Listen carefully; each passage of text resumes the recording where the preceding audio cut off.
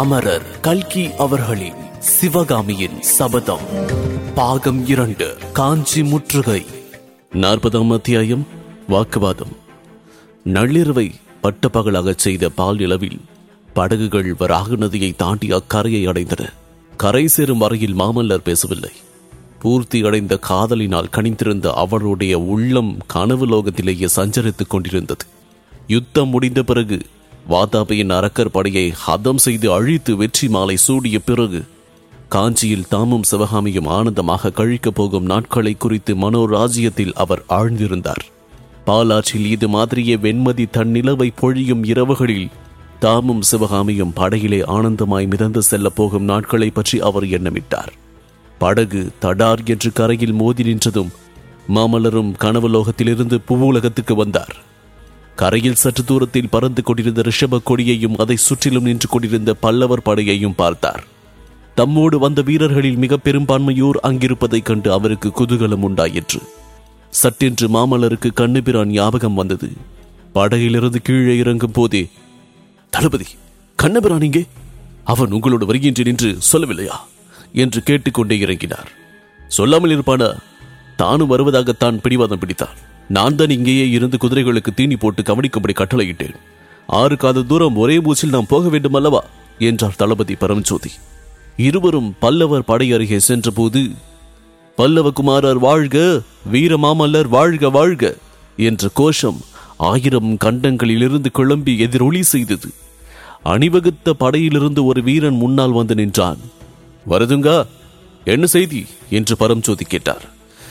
தாங்கள் இங்கிருந்து சென்ற சிறிது நேரத்துக்கெல்லாம் 2 வீரர்கள் குதிரை மீது வந்தார்கள். அவர்கள் ரதத்தோடு கண்ணபிரானையும் 10 போர் வீரர்களையும் அழைத்துச் சென்றார்கள். என்ன, கண்ணபிரானை அழைத்து சென்றார்களா என்று பரஞ்சோதி பரபரப்போடு கேட்டார்.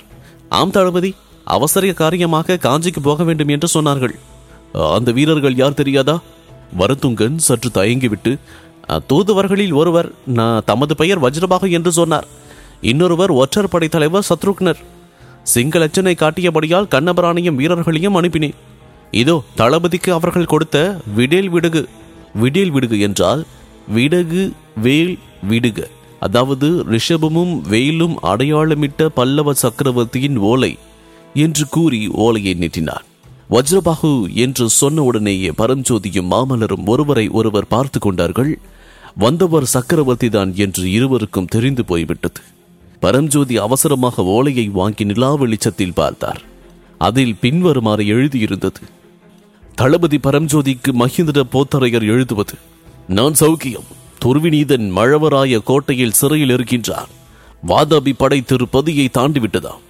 மாமல்லனை அழைத்துக் கொண்டு ஒரு கணம் கூட வழியில் தாமதியாமல் காஞ்சி வந்து சேரவும். மாமல்லன் வருவதற்கு மறுத்தால் இந்த கட்டளையை காட்டி அவனை சிறைப்படுத்தி கொண்டு வரவும். இதற்கு கீழே விடைவேல் முத்திரையிட்டிருந்தது. முத்திரைக்கு கீழே மறுபடியும் எழுதியிருந்தது: ஒருவேளை நீங்கள் வருவதற்குள் கோட்டை கதவு சாத்தியாகிவிட்டால் புத்த பகவானை தியானம் செய்யவும். பரம்ஜோதி படித்துவிட்டு ஓலையை மாமல்லரிடம் கொடுத்தார். மாமல்லர் ஓலையை வாங்கி படித்தார். படித்துவிட்டு பரம்ஜோதியை நோக்கினார். பல்லவகுமாரா, தொந்தரவு கொடுக்காமல் உடனே கிளம்புகின்றீர்களா? உங்களை சிறைப்படுத்த கட்டளை இடட்டுமா என்று தளபதி பரம்ஜோதி வேடிக்கை கலந்த குரலில் கேட்டார். ஆம் தளபதி, என்னை சிறைப்படுத்திய கொண்டு போங்கள். படையெடுத்து வரும் பகைவர்களுக்கு பயந்து கோட்டைக்குள் ஒழிந்து கொள்ளும் நாட்டிலே சிறையாளியாக இருப்பதே மேல் என்று மாமல்லர் கூறி மார்பிலே அணிந்திருந்த ஆபரணங்களையும் இடுப்பில் செருகி இருந்த உடைவாளையும் கழற்றி கீழே எறிந்தார். அப்போது பரம்ஜோதியும் தமது உடைவாளையும் தலைப்பாகையையும் எடுத்து தரையில் எறிந்துவிட்டு சொன்னார்: எனக்கும் இந்த தளபதி உத்தியோகம் வேண்டியதில்லை. தம்மை நம்பி வந்த படை வீரர்களை நட்டாற்றிலே விட்டுவிட்டு ஒரு நாட்டியக்கார பெண்ணின் காதலை தேடி ஓடும் குமார சக்கரவர்த்தியின் கீழ் தளபதியாயிருப்பதை காட்டிலும் நம பார்வதி பதையே ஹரஹர மகாதேவா என்று பஜனை செய்து கொண்டு ஊர் ஊராய் போகலாம். இதோ நான் கிளம்புகின்றேன். நீங்களும் உங்கள் வீரர்களும் எப்படியாவது போங்கள் என்றான்.